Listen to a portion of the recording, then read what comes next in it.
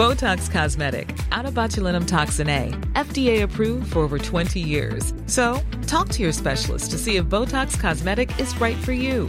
For full prescribing information, including boxed warning, visit BotoxCosmetic.com or call 877-351-0300. Remember to ask for Botox Cosmetic by name.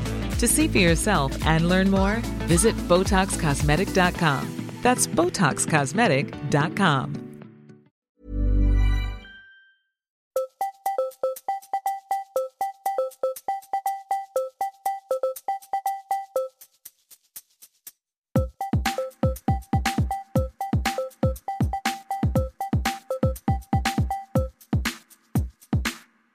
Hello, I'm Richard Scott and welcome to the Podcast Hour. Each week I listen to hours of top audio storytelling from around the world and share the best of it with you. Coming up today, 20 minutes a day, 5 days a week. The Daily from the New York Times delivers the news to your ears. Then Black Sheep's back with more controversial characters from New Zealand history. Are they preserved heads? Yep, those are preserved heads. Fortunately, with Fee and Jane as an interview show with plenty of laughs. So look, I've over-researched, Judy, for a half an hour interview. All my post-it notes suggest that you may be in a hostage situation, not being able to leave for about 6 hours. And The Dream explores the shadowy world of pyramid schemes and multi-level marketing. If you put a bunch of money in and you could talk other people into joining you, that everybody could make a lot of money, and it was all cash and it was all fast and it was all fun and very optimistic and exciting. And next time you hear something good, then do let me know. pods@rnz.co.nz is the email address, and on Twitter, we're at RNZ Podcast Hour.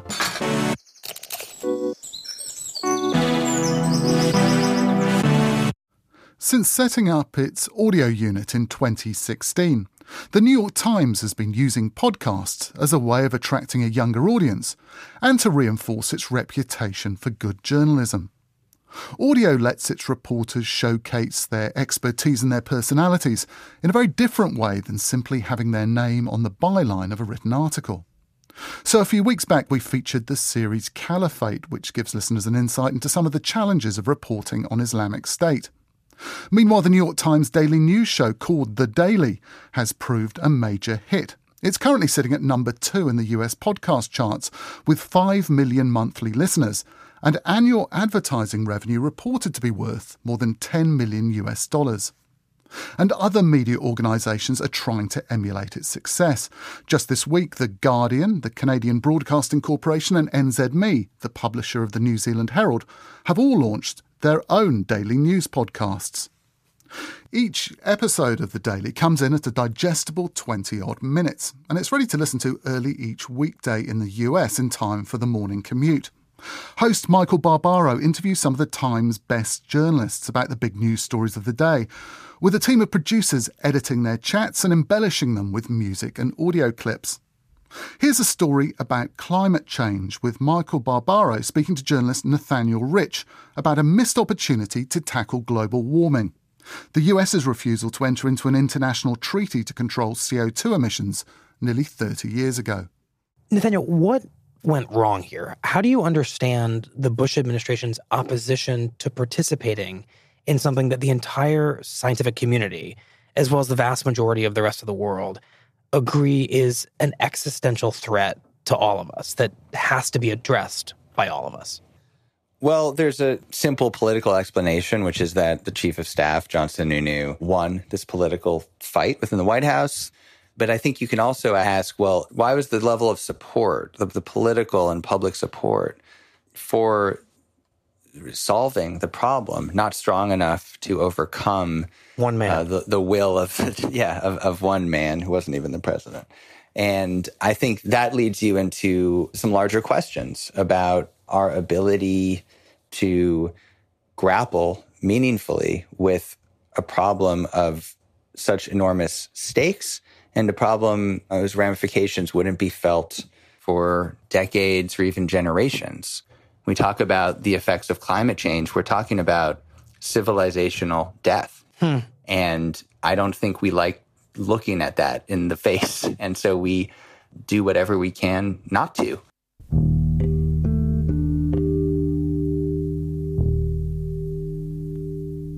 Our responsibility is to maintain the quality of our approach, our commitment to sound science, and an open mind to policy options. By 1990, Bush's entire economic council comes out against climate policy. At the same time, ExxonMobil has long been criticized for allegedly hiding what it knew about climate change.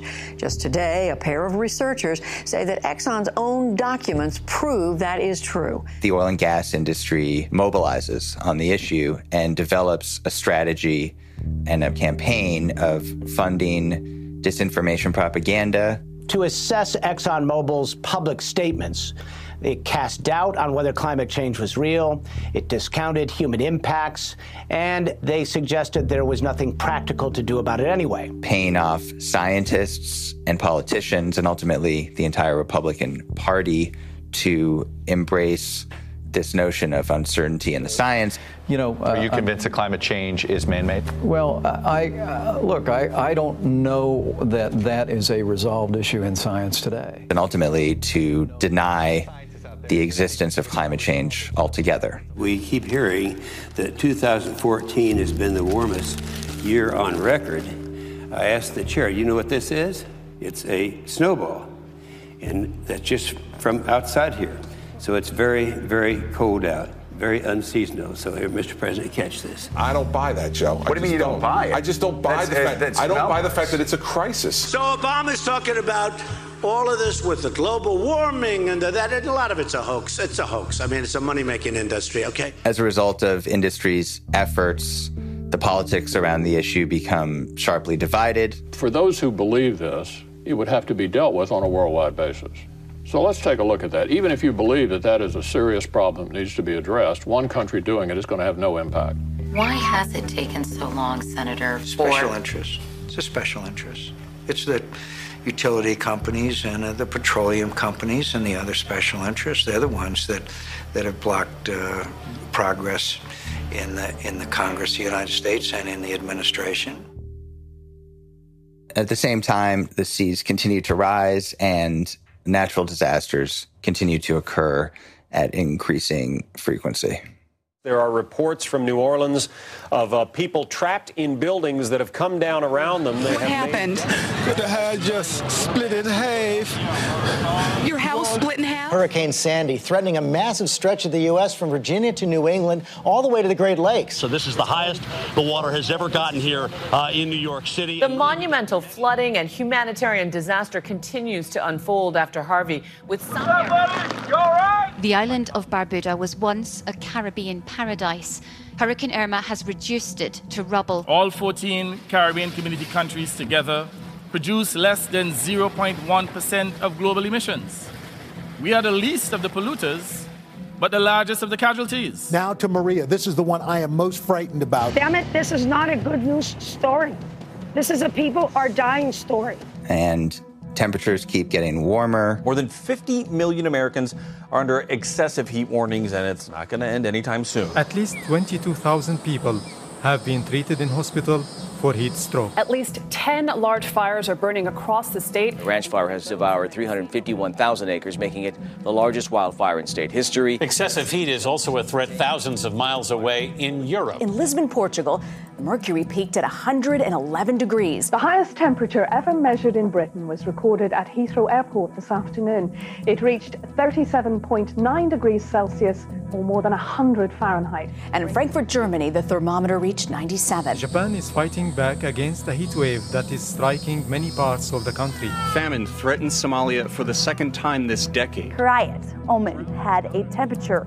Over the last 24 hours, it never dropped below 108.7 degrees. If this verifies, it would set the record for the hottest minimum temperature across the entire world. So that happened this morning when they woke up. A climate change story from The Daily from the New York Times featuring Nathaniel Rich, and he was interviewed by Michael Barbaro. Claire Tennisgetter is one of 10 producers working on the show, and she told me how The Daily started and how it comes together each day. In 2016, the New York Times decided to start their own podcast unit. They hired a few people who had worked in public radio, and they started piloting some narrative podcasts.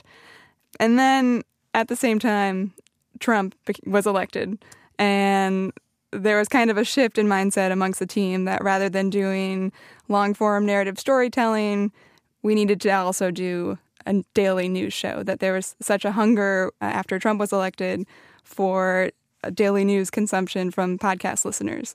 So then the Daily ended up being what we call narrative news show, that it comes out every day and it looks at the news of the day, but it does it in a narrative way rather than just reading you the headlines and having a host who knows everything and is filling you in on the news. We take the listener behind the news and sit down with our New York Times reporters and go through the story and build it throughout the chronology of what's happening in the news. So the correspondent, the journalist, almost takes centre stage, don't they, in a way that they don't really, I guess, in the print version of the New York Times. They're kind of invisible and objective, aren't they, in that process? Exactly. That was the idea when we launched the Daily, that the Times has all these reporters. We have this built-in kind of untapped audio resource that we have experts on everything. We have experts around the world in Washington, D.C. and New York City. And right now they're just bylines on pages that people aren't necessarily paying attention to, and we want to bring them to life and hear their voices and really have them walk us through the news of the day rather than just reading the print pieces. You mentioned the Trump election. Was that really a major stimulus? You know, the fact that people were exercised about the election and the result and about Trump coming to power. Was that really the major stimulus then for the Daily setting up? I was working at a public radio station at the time, but the story that's been told to me, I came on a year ago, but when it did start, it was Michael Barbaro, who was the host of The Daily, started hosting a political podcast called The Runoff, and that started to kind of garner attention and build a little bit of an audience, and we realized that we could put something out every single day, that there would be an audience for it, and that if we were going to launch daily news in a podcast form, now is the time, right after Trump was elected, that now there was definitely an appetite for it. It's a great irony, isn't it? For all of Trump's criticism of the media and of journalists, he's actually been pretty good for business, hasn't he? He has. I say to myself sometimes that I wonder if I would have this job if Trump hadn't been elected, because maybe the team wouldn't have grown so much. And like I said, I came on about 6 months into the Daily, and I'm not sure if I would have this job if Trump wasn't our president. And each one of the episodes is roughly around 20 minutes, isn't it, of the Daily? How did you come up with that duration as being desirable? So the 20-minute ideal podcast length is something that's, I'm not sure where the research comes from, but just this idea that the average commute time, that we looked at longer podcasts and when listenership really starts to drop off, and it's usually between the 15 and 25-minute mark.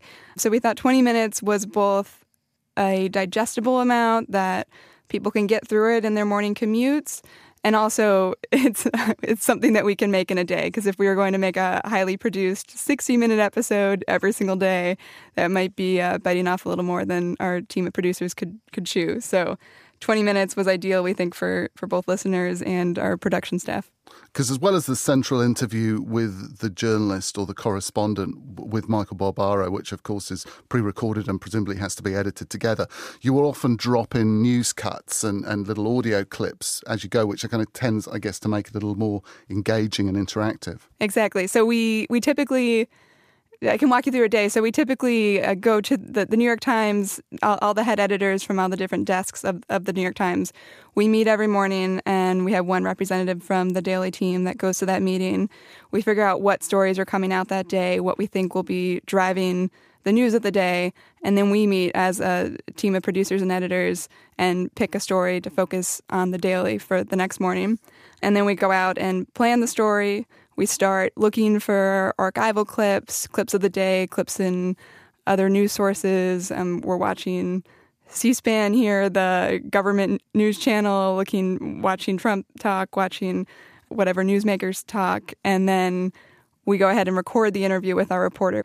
Typically, we record for between 60 and 90 minutes for an episode that ends up being 20 minutes. So we do a lot of editing. We do a lot of We call it building when we're adding all the archival sound to really make a piece sing. And does the reporter do that after they've filed their print story? So is it done while all the details and everything is fresh in the mind, or do you give them a chance to kind of decompress and do it the following day?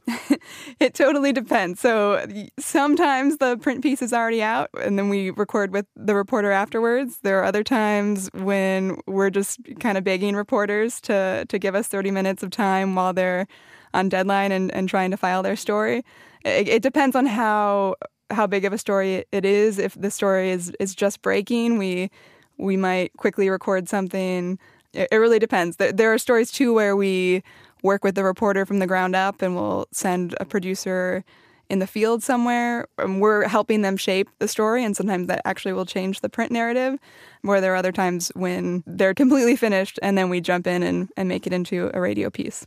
And so it can be a challenge sometimes, because when you write a print story as a reporter, you're usually telling the entire story in the first 2 paragraphs, like all the key details, and then the rest of the piece is breaking it down, getting all the details, different reactions. Whereas when we convert it to audio, we want to start wherever the clock starts. We're always thinking of the chronology and each beat we want to hit and telling a story more like you would tell a story to a friend at a bar, rather than getting all the important details out in the first 3 minutes of the podcast. I'm trying to think of the conversations you must have with journalists, when they're on deadline and saying, "Oh, look, can you just spare half an hour to have a chat?" There will probably be some quite difficult conversations. You get the feeling most of the journalists, they quite enjoy the opportunity to spread their wings a bit and do something a little bit different. Definitely. I think now the journalists really appreciate being able to come on the Daily, and there is good feedback when they're on the Daily. I think when the Daily was first starting out, it was harder to ask reporters to take big chunks out of their time, especially working in a newspaper, working in media. There's always an effort to have journalists do as much as they can, do some videos, do extra interviews, and then to come in and say, "We're making this podcast. You're not necessarily going to get anything out of it. We just need all your time. So give us 60 minutes and talk to us." At first, that was hard. But then as the podcast started to take off, now reporters come to us and they're really eager to experiment, to be on the podcast, to use their audio. How far in advance do you plan stories? I mean, have you got an idea of what's going to be on next week, or is it very much done kind of day to day and breaking news comes in and then you cover that? And how does that work, the planning kind of aspect? It's a mix. So there are some stories that we know are coming a couple weeks ahead and we can embed with the reporters more and really build them out. And there are others that we're turning around in 12 hours, 24 hours. So, for example, today I'm working on a story that we just started at 10 a.m. and it's got to be finished by 5 a.m. tomorrow morning. It's just a really quick turnaround news story. Whereas this climate story, we started in early August, and then it came out on August 31st. So I had a few weeks to actually work with the reporter, figure out what exactly we wanted to be in the piece, to find all this archival audio from the 1980s and build it and give it the time that it needed. Claire Tennisgetter, who's a producer for The Daily at the New York Times.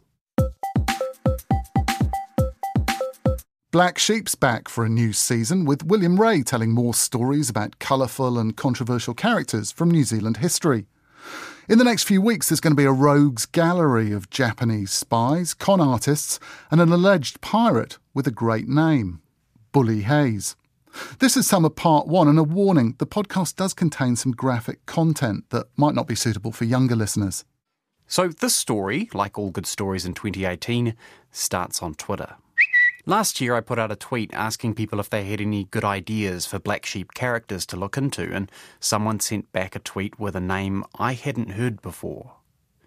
Horatio Gordon Robley.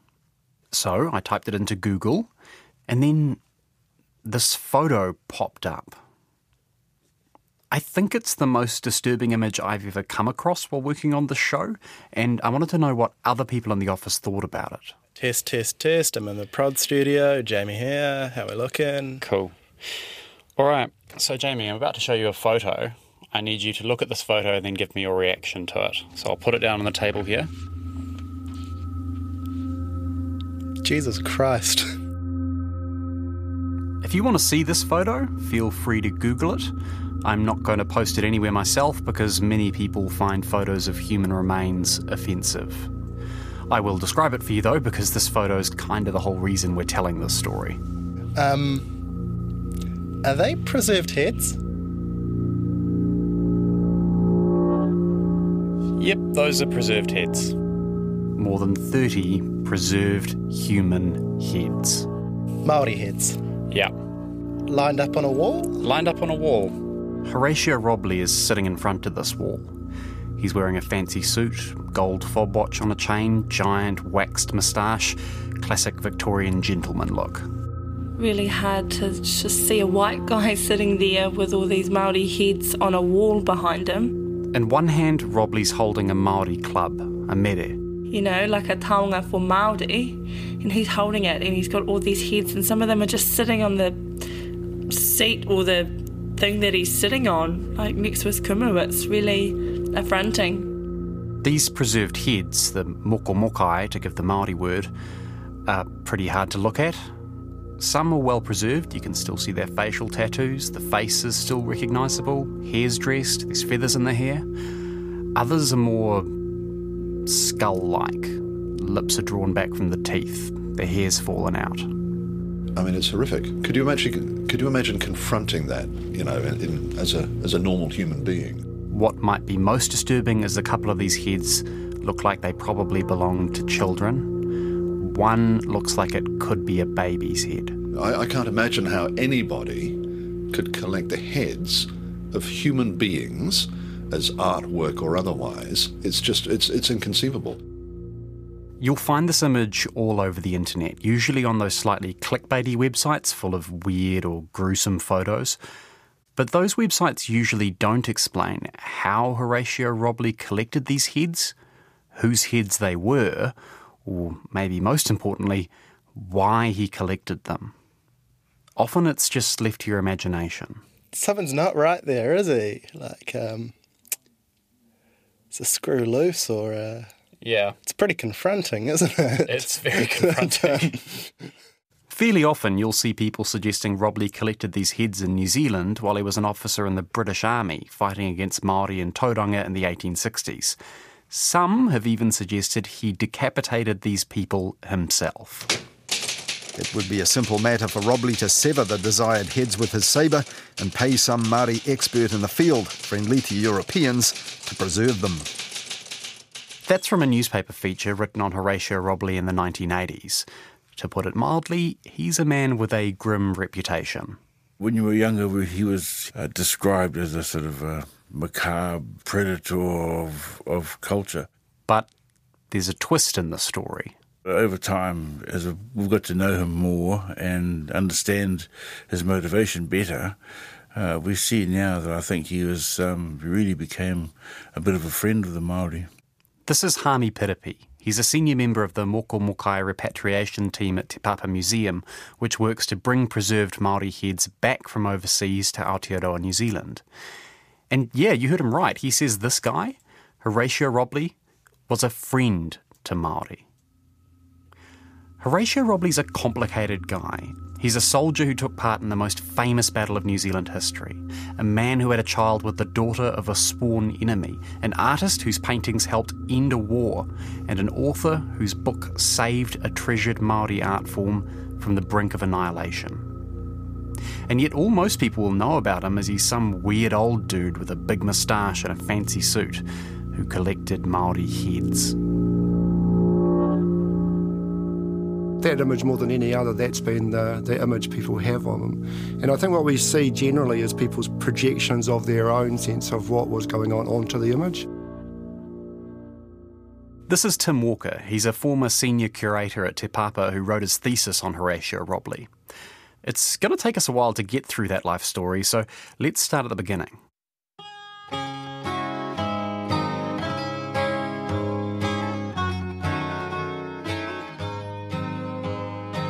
Robley's born in Madeira, a set of small islands just off the coast of Portugal. It's 1840, just a few months after the signing of the Treaty of Waitangi in New Zealand. There were British parents on both sides. His mother was part of a port company, like Madeira Port. And his father was a retired captain from the British Indian Army. So a pretty typical upper-class British family. And when Robley's still pretty young, the family relocate to Britain, where he and his two sisters are homeschooled by their mother. Who was a well-known and published botanical artist in Madeira. She taught them art. They had a private tutor, and Robley was taught by his father around shooting and boating. Both Robley's father and grandfather had served as officers in the West Indies, and he continues the trend. By age 18, he's a promising young officer with the 68th Durham Light Infantry, sailing for the British colony of Burma, these days also known as Myanmar. And went out to Burma. Burma wasn't in a state of active warfare. It was like they were an occupying force. But this is the first place where we start to see there's something unusual about Horatio Robley, something which doesn't quite fit the mould of a stereotypical young Victorian military officer. Whereas most of his colleagues were outside of military duties, like parade and so forth, they were playing cricket and organising horse races and chasing tigers and things. Robley spent a great deal of his time with the Buddhist monks in the local monastery, effectively bartering for the monks to sit for him to allow a portrait to be taken. Horatio Robley, just like his mother, loved art. He was extremely talented at sketching and painting watercolours. I'm going to refer a lot to his artwork later on, and if you want to see it, there's a gallery up on our website. Rest assured there's no human heads there. Anyway, to convince these Burmese monks to sit for portraits, Robley has to offer up something in return. And he was bartering by actually submitting himself to the marks of their tattooists.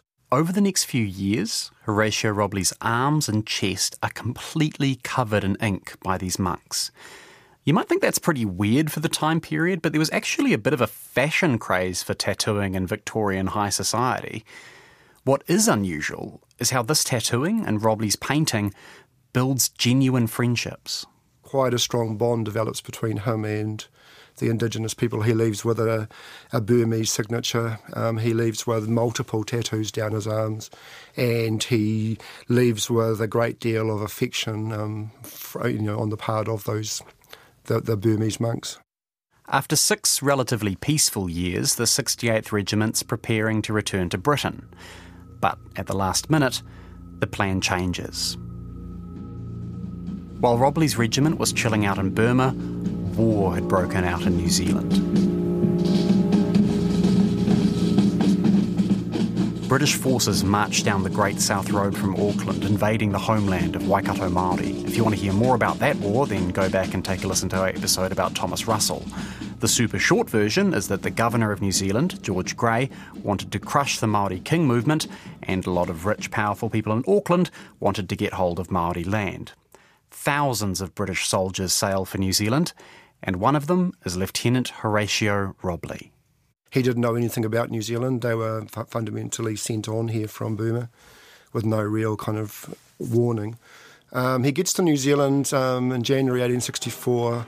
He's the ensign carrier. He's a lieutenant by this stage. He's an ensign bearer for the regiment, leads the regiment up Queen Street to Albert Barracks. Robley's unit must have been quite a sight as they marched up Queen Street. Aside from all the usual parade gear, the Durham Light Infantry have a mascot, a fully grown Burmese black bear.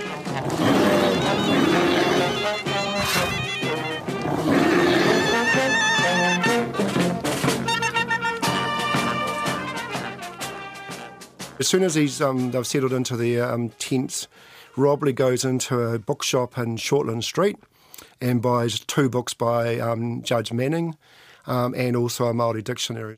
Judge Manning's books were a sort of autobiography of his life as an early European settler living alongside Māori in Northland and becoming deeply embedded in Māori culture. The fact Robley bought this particular book when he arrived in New Zealand is very interesting.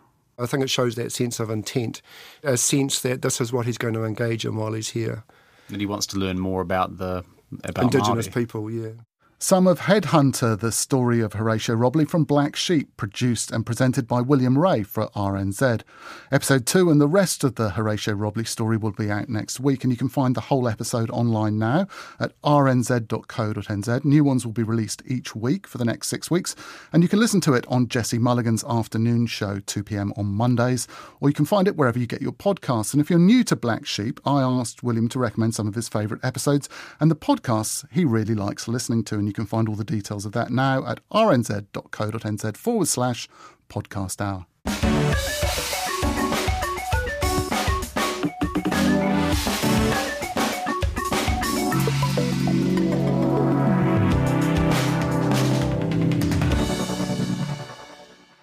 Fee Glover and Jane Garvey are BBC presenters who apparently met up hosting an event together a few years back.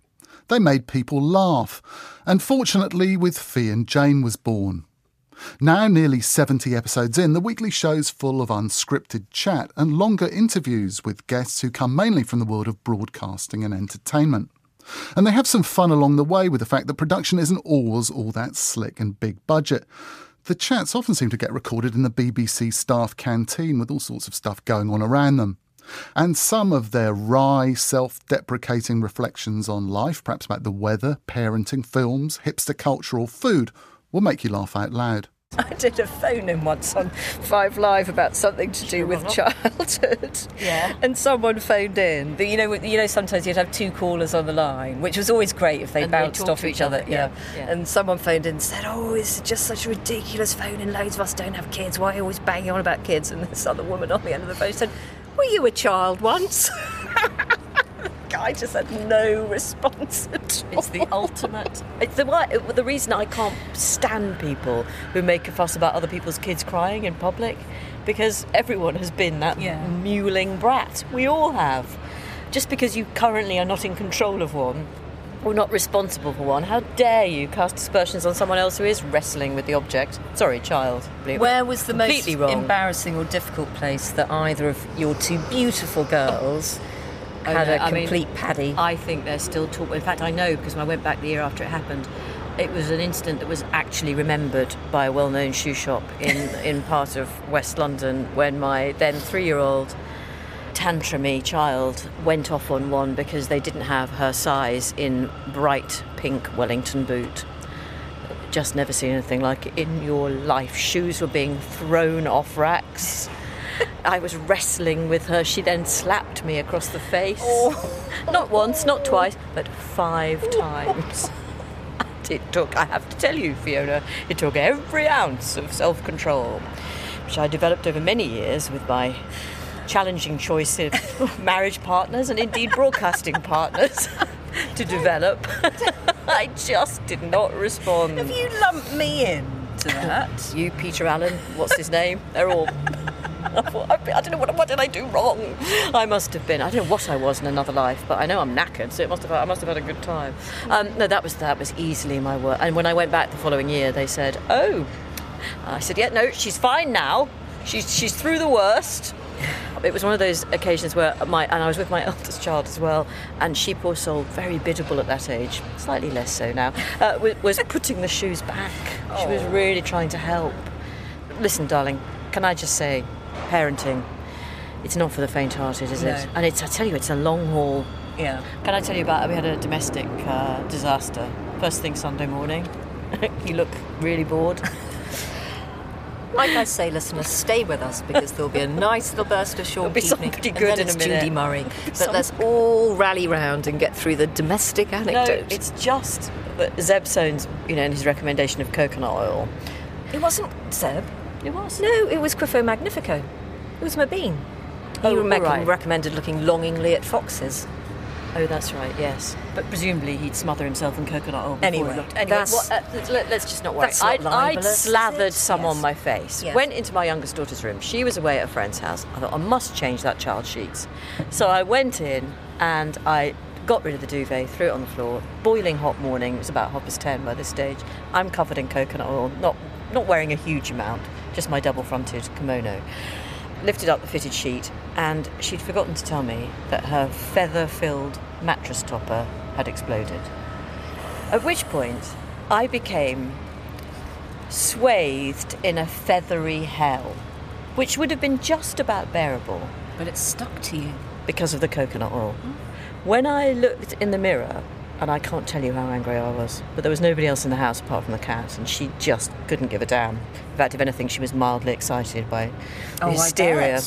That's probably like a cat fantasy come true. It almost certainly is. I looked in the mirror, I looked like a really small, angry yeti. Do you know what I'm thinking? I'm thinking of when Orville explodes. Well, yes, it was. It was a Keith Harris and Orville moment. I was so... It just, for some reason, I didn't find it funny. I found it really just a bit depressing. Oh, I wish I'd photographed that, I couldn't, Jane. because it was too humiliating. It was too humiliating. It felt like a whole new domestic low. It really, really did. It's difficult, isn't it? Sometimes life just takes these turns and you just think, all day I was out with the over-attachment nozzle thing I still haven't got rid of all the feathers. I keep seeing them in the air in the house. Yeah, and what about yourself? Did you have to go and shower down? I had 2 separate showers. Couldn't imagine answering the front door to someone. Can't they think, do you know how much fun they would think that you had been having if you answered the door? Like kinky stuff about hilarious pillow fights. Yes. You never get this side of the story. Angry middle-aged woman in bad mattress topper incident. Yes. Yeah. It's not foreplay. No, it really wasn't. And here's a clip later on from that same episode as Fee and Jane go to meet the tennis coach, Judy Murray. Fee's already making a calamitous twat of her. She's making a calamitous show of herself. I'm not. Ringing the wrong knob.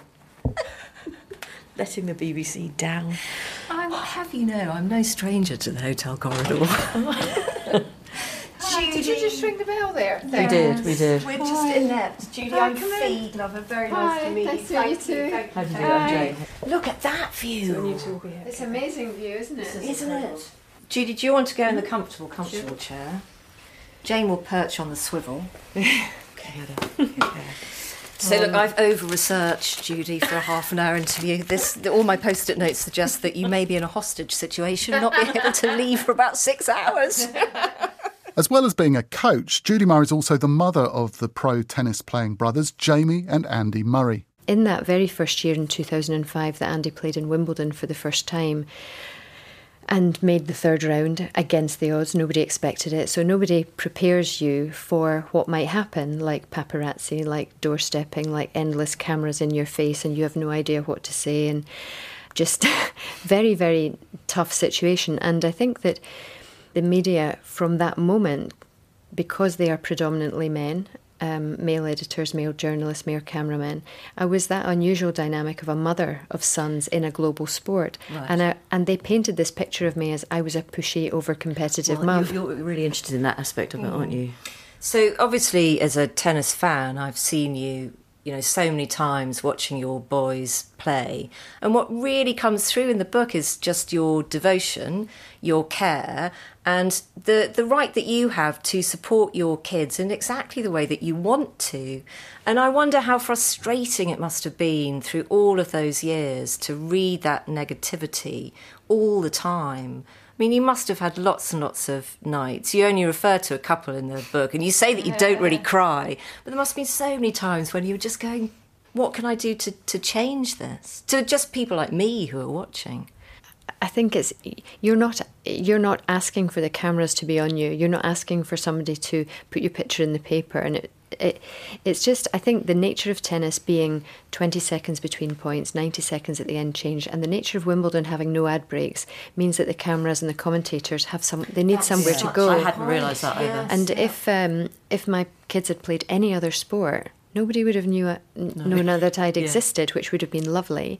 But, you suddenly realise after that very first match that he won, and you're picking up a paper the next day and you see a picture of yourself, pumping your fist and baring your teeth and looking a bit like some kind of demented fan.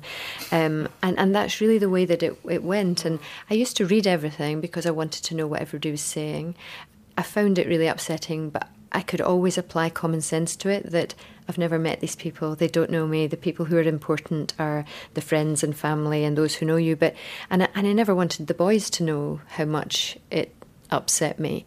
But at the same time, it went on for many, many years. And I think the worst one was when Boris Becker said, after Andy had lost in the Australian Open final for the fourth Grand Slam final that he'd lost, which is devastating for any athlete to get that close and not win. And as the family, you have to pick up the pieces and put everything back together. And we came back from Australia to discover that the front page of the Daily Express was saying, "Ditch your mum, Andy, or you'll never win a slam." Judy Murray on Fortunately with Fee and Jane from BBC Radio 4. Thanks to Rhiann Roberts for her help in bringing that to you.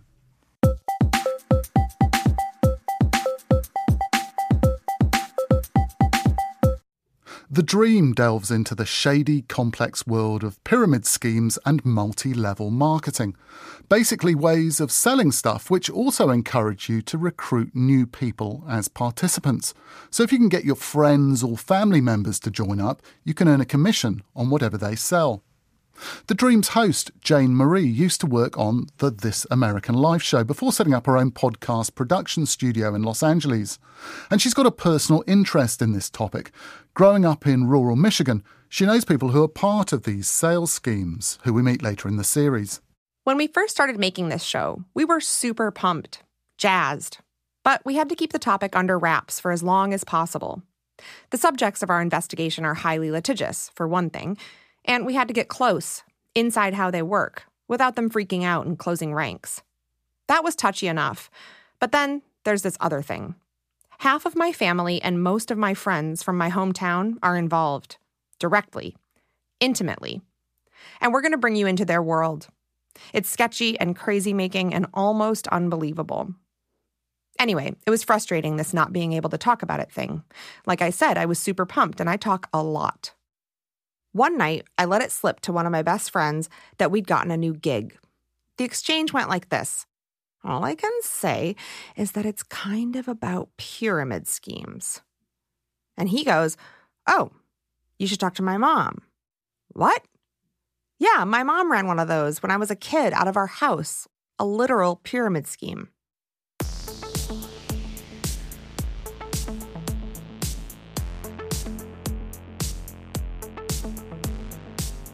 Picture this loft. There is a 16-foot high, 22-foot wide window overlooking the World Trade Center. Ladies and gentlemen, my friend's mom, Nan. So it's got white pickled floors, a 16-foot ceiling, and 3,500 square feet. It is jammed. Hundreds of people showed up. You can't even walk. There are so many people. In order to not be suffocated by the crowd, I climbed up the spiral staircase going to the second floor just to observe. And I remember just kind of sitting on that staircase overlooking this crowd of people as they moved around the room making alliances, creating future groups. Back in the 80s, Nan was working in advertising and raising her 3 kids in Manhattan. I was only just, newly unmarried and just kind of coming back into the world. It was kind of an exciting time for me that, life is new. I'm feeling very empowered. And on a personal basis, filled with an idea that I was smart and adventurous and I could do anything I wanted to do. And that life was just an adventure. The timing of Nan's rebirth, if you will, couldn't have been better. See, at that exact moment, a cultural phenomenon was taking hold in New Agey circles all over the country. It was called the Human Potential Movement. Think of it as sort of a precursor to The Secret. Just visualize abundance and happiness and voila, you're rich and skinny, or whatever. In that time in New York City, there was a lot of human potential movement groups, kind of. It was all about energy. Energy out is energy in. And you get what you give and all of that, power of positive whatever. In the midst of this movement sits an untethered Nan, riding this new wave of endless opportunity.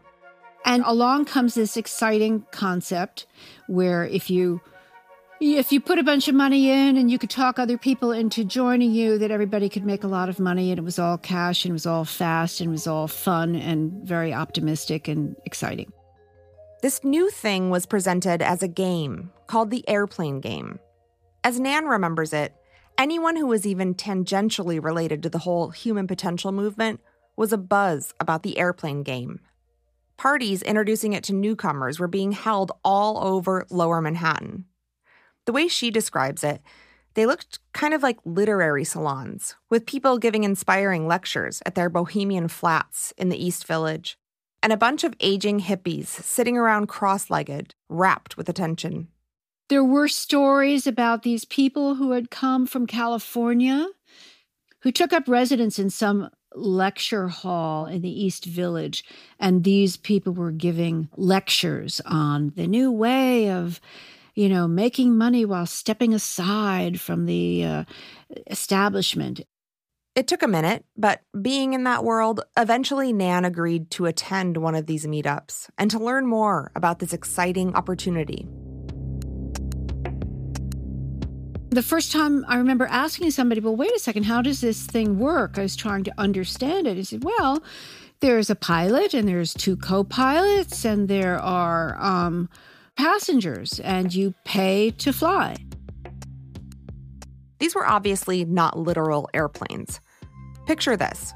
People would set up chairs in the shape of a triangle or pyramid with 1 chair at the front. That's the pilot seat. Behind that person, there were 2 chairs for co-pilots, 4 crew behind them, and 8 passengers in the last row. Those 8 passengers were the new recruits who put in $1,500 apiece. As they recruited more people, they moved up the ranks until eventually they became a pilot themselves and took the pot. Then they moved on to another airplane. The chairs weren't absolutely necessary.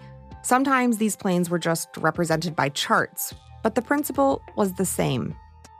So it's this revolving thing of you pay, and then you wait, and then everything moves very quickly, and you are, before you know it, like we're talking about 4 days, you are a pilot, and people are paying you. I can't remember some of the timing of this, but I did say yes to having a recruitment party at my loft in Tribeca. Somebody planned it, called me and said, okay, if we come to your place. And it was at that event that I started to think, ooh, this is getting out of hand. It was extraordinary and giddy-making. I mean, it was really intoxicating and fun. Until somebody leaned up to me and said, I think there are some FBI men in the room. I went, oh, far out. Is it really? Some of the Dream, presented by Jane Marie for Little Everywhere. And that's about all from us for now. As well as The Dream, you've been listening to The Daily, Black Sheep, and Fortunately with Fee and Jane. And if you've found something great to listen to, then do let me know. pods@rnz.co.nz is the email, and I'll share as many of your recommendations as I can on future shows. From me, Richard Scott, enjoy the rest of your weekend. I'll be back next week. See you.